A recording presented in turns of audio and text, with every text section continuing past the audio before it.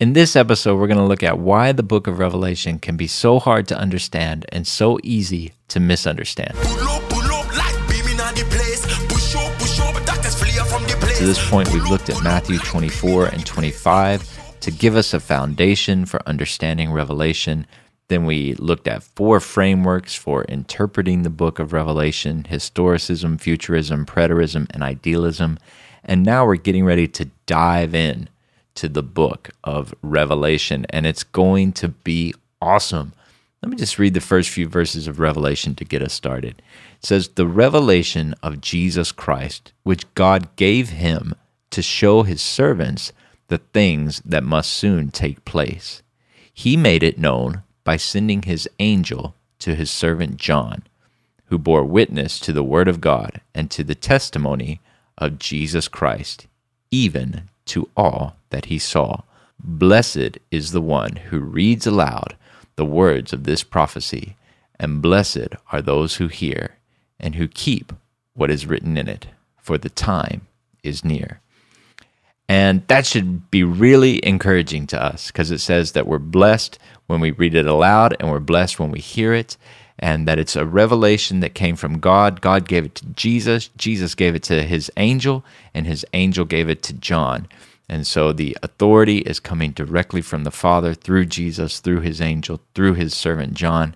And it's to show his servants the things that must soon take place.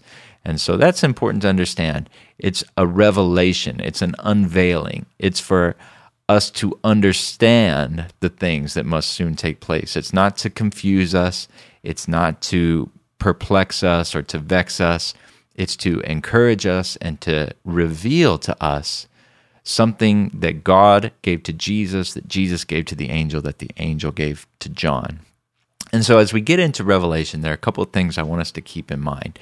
And that is, our theology needs to come from the whole counsel of God, right? So we shouldn't be taking things solely from the book of Revelation. Like if we start to develop a theology and the only text that we can find to support it is in Revelation, then maybe we should pause and try and look at the full counsel of Scripture and test everything, to test the Scripture by itself. Let everything be confirmed by 2 or 3 witnesses. And so as we get into Revelation, we're going to be looking at Revelation with that perspective, that we're not looking at Revelation in a vacuum, but we're looking at it in the context of the epistles, the Gospels, the Old Testament, and that helps us understand it. That actually makes it much easier to understand versus looking at it in a vacuum. You can really come up with some interesting interpretations that perhaps are not confirmed by the rest of the Scripture. So again, as we did with Matthew 24 and 25, we're going to be looking at Revelation at a very high altitude level. We're going to be going for broad strokes to try and help us understand the book. And as I said before, my goal is just to lay things out for you to take to the Lord and for you to test. And you don't have to accept what I'm saying. You just take it and you test it and you hold on to the good. And that's part of the joy of reading Scripture, is that it facilitates a dialogue with the Holy Spirit and a dialogue with the Lord. It's like when you go out to see a movie with a friend, and then you and your friend can talk about the movie. When we read the Scripture, we can take it to the Lord and say, "God, wow, this was amazing," or "What does this mean?" or "I don't understand this," or "That was so awesome the way you said that." So the Scripture leads us into greater intimacy and greater enjoyment of the Lord.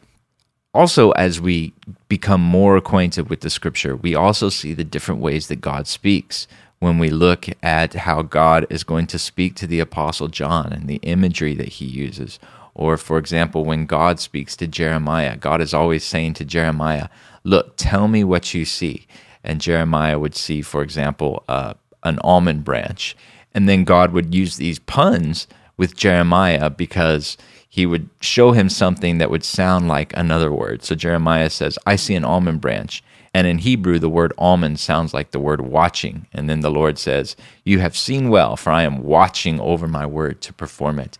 And then he says, "What do you see?" And he says, "I see a boiling pot facing away from the north." And the Lord says, "Out of the north, disaster shall be let loose on all the inhabitants of the land." And so when we learn the scripture and we get acquainted with the scripture, we begin to understand, wow, God can communicate in all sorts of ways.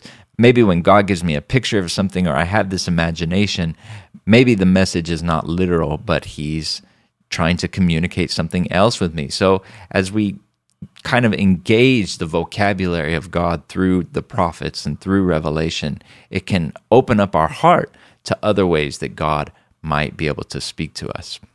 And of course, as we get into Revelation, we're not going to be able to cover it all. This is only, like I said, to whet your appetite and to help us see how amazing the Bible is, how amazing the scriptures are, how amazing Revelation is. And then you can go back and you can begin to dig into it and really dive in deep to the places where your heart is stirred up.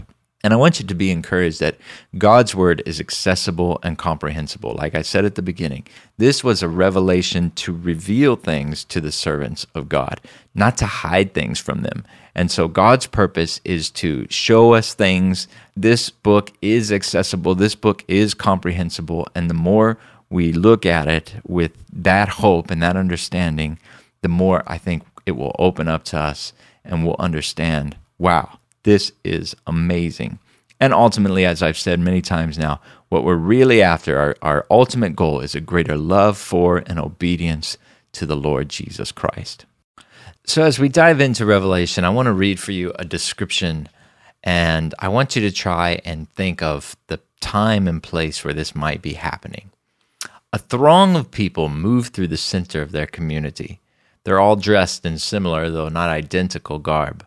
Most of them are wearing the emblem of what appears to be a sacred bird, while others are actually dressed in costume as the bird itself. Some have painted their faces, while others have painted their entire bodies. Some are inebriated with traditional alcoholic drinks. Some are cooking food for themselves and others. Most seem quite festive on what might be a holy day as they move toward the center of their activity for this ritual connected with the current season. So in our group, I asked everybody, what do you think this is describing? And there were two answers, basically. One was like a traditional kind of Native American celebration or ceremony. And the other thing that people suggested was a modern-day football game. And actually, I had both of those things on the PowerPoint presentation, in the pictures of the PowerPoint presentation, that this could be describing maybe some kind of Native American dance or festival, or it could be describing an Atlanta Falcons game. And so that was just to illustrate the challenge of trying to understand something when you don't have very good context for what's happening. If you don't know the time, or you don't know the place, or you don't know any other information, sometimes you can come to two totally different conclusions. And so that brings us to talking about the challenges of studying Revelation. And there are a few challenges I want to talk about. First of all, context and language can be really tricky. So for example, if I say, oh, my wife made a ton of food, of course, I don't mean that my wife made 2,000 pounds of food. But when we say a ton of food or a ton of something, we just mean a lot. And so in English, even, we have these idioms and these expressions that we're familiar with. But if someone from a different culture or different language, different time period was reading a book in English, and for example, it said that he was pulling her leg, well, they might think he was yanking on her appendage. You know, he was physically yanking her leg. But we know that that means to joke with someone. So there's a context that comes with language that is inherent in language and inherent in understanding a culture. Or for example, if a teenager wants to go somewhere and they say to their parents, "Oh, come on, everyone's going."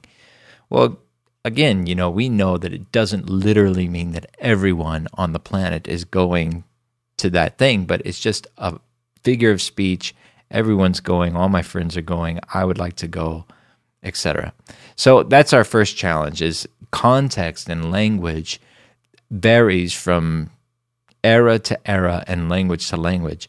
And when you're dealing with the translation of a book, those things have to be taken into account. Secondly, Revelation is a very Judaic book. It's a very Hebrew book. In fact, scholars have called it the most Judaic book in the New Testament. And so we get a lot of Old Testament parallels in the book of Revelation. I'm going to read 20 of them for you right now. The throne vision, Revelation 4 and Ezekiel 1. The book vision, Revelation 5, Ezekiel 2 and 3. The four plagues, Revelation 6, Ezekiel 5. The slain under the altar, Revelation 6 and Ezekiel 6. The wrath of God, Revelation 6, Ezekiel 7. The seal on the saints' foreheads, Revelation 7, Ezekiel 9. The coals from the altar, Revelation 8, Ezekiel 10. No more delay, Revelation 10, Ezekiel 12. The eating of the scroll, Revelation 10, Ezekiel 2. The measuring of the temple, Revelation 11, Ezekiel 40. Jerusalem and Sodom, Revelation 11, Ezekiel 16. The cup of wrath, Revelation 14, Ezekiel 23.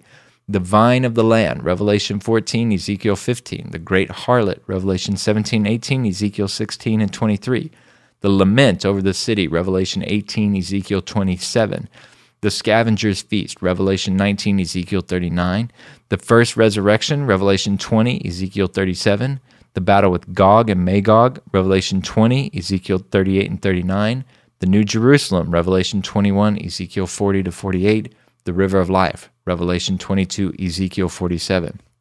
So you get a lot of parallels in Revelation, from Revelation to Ezekiel, things connected to Exodus, things that a Hebrew audience, a Jewish audience, would have automatically associated. When they heard certain words, when they heard certain terms, they had an automatic association with, oh, I remember that from the prophet Ezekiel. I remember that from Isaiah. I remember that from Exodus.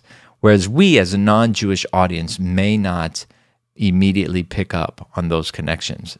So our first challenge was context and language. Our second challenge was this cross-cultural dynamic of it being a very Hebrew book, a very Judaic book. And the third challenge is that it's a very symbolic book. Revelation is chock full of symbols. So here's some of the symbols of Revelation where the book actually interprets the symbol for us.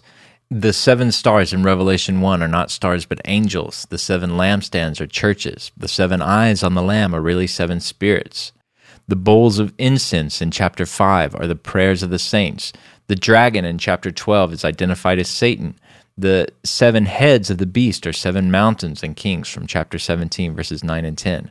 The 10 horns of the beast symbolize kings in chapter 17. The waters signify people in 17:15. And then we have lots more images that the book does not necessarily interpret directly for the reader. We have creatures filled with eyes in Revelation 4. We have a slain but living lamb with 7 eyes. We have 4 lone horsemen wreaking cultural havoc. We have men talking to mountains in chapter 6, verse 16. People washing robes in blood to make them white in chapter 7, verse 14. We have lion-headed, scorpion-tailed horses belching fire and smoke in 9:17. Fire-breathing prophets in 11:5. A 7-headed red dragon with 10 horns and 7 crowns who pulls stars down from heaven in 12:3-4. A woman with eagle's wings standing on the moon in 12:14. A serpent vomiting a river of water from his mouth in 12:15.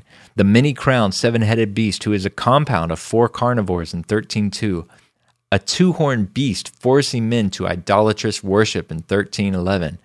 An angel with a sickle reaping the earth, 14:15. Frogs coming out of the mouth of a dragon, 16:13. A prostitute riding the 7-headed beast while she's drunk on blood, 17:6. Christ returning from heaven with a sword in his mouth and on horseback, 19:15. A city the size of a 1,500-mile-high cube floating down out of heaven, 21:10-16.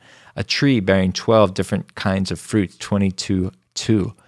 So the symbolism in this book is so thick. So we have these major challenges going into Revelation. Context and language is one. The cross-cultural nature of the book with all of its Old Testament references, it's a very Judaic book, it's a very Hebrew book, that's the second one. And that it's a very symbolic book is our third challenge.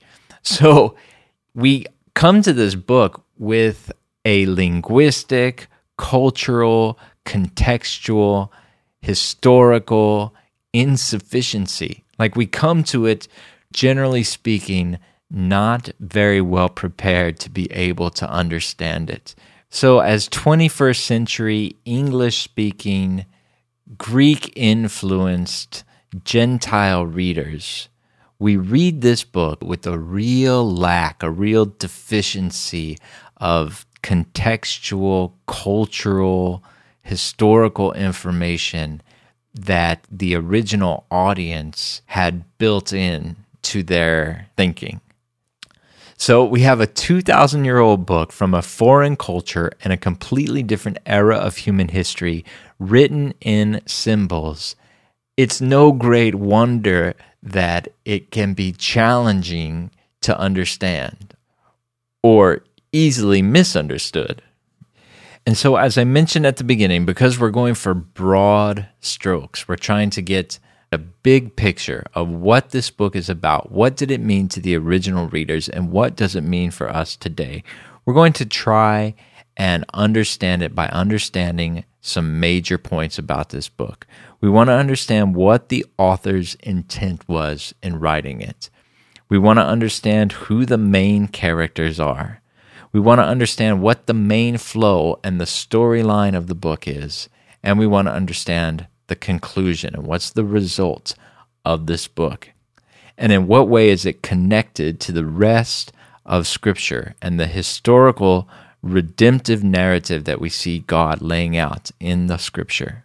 So I want to be sure that I give credit where credit is due, because so much of this information did not originate with me.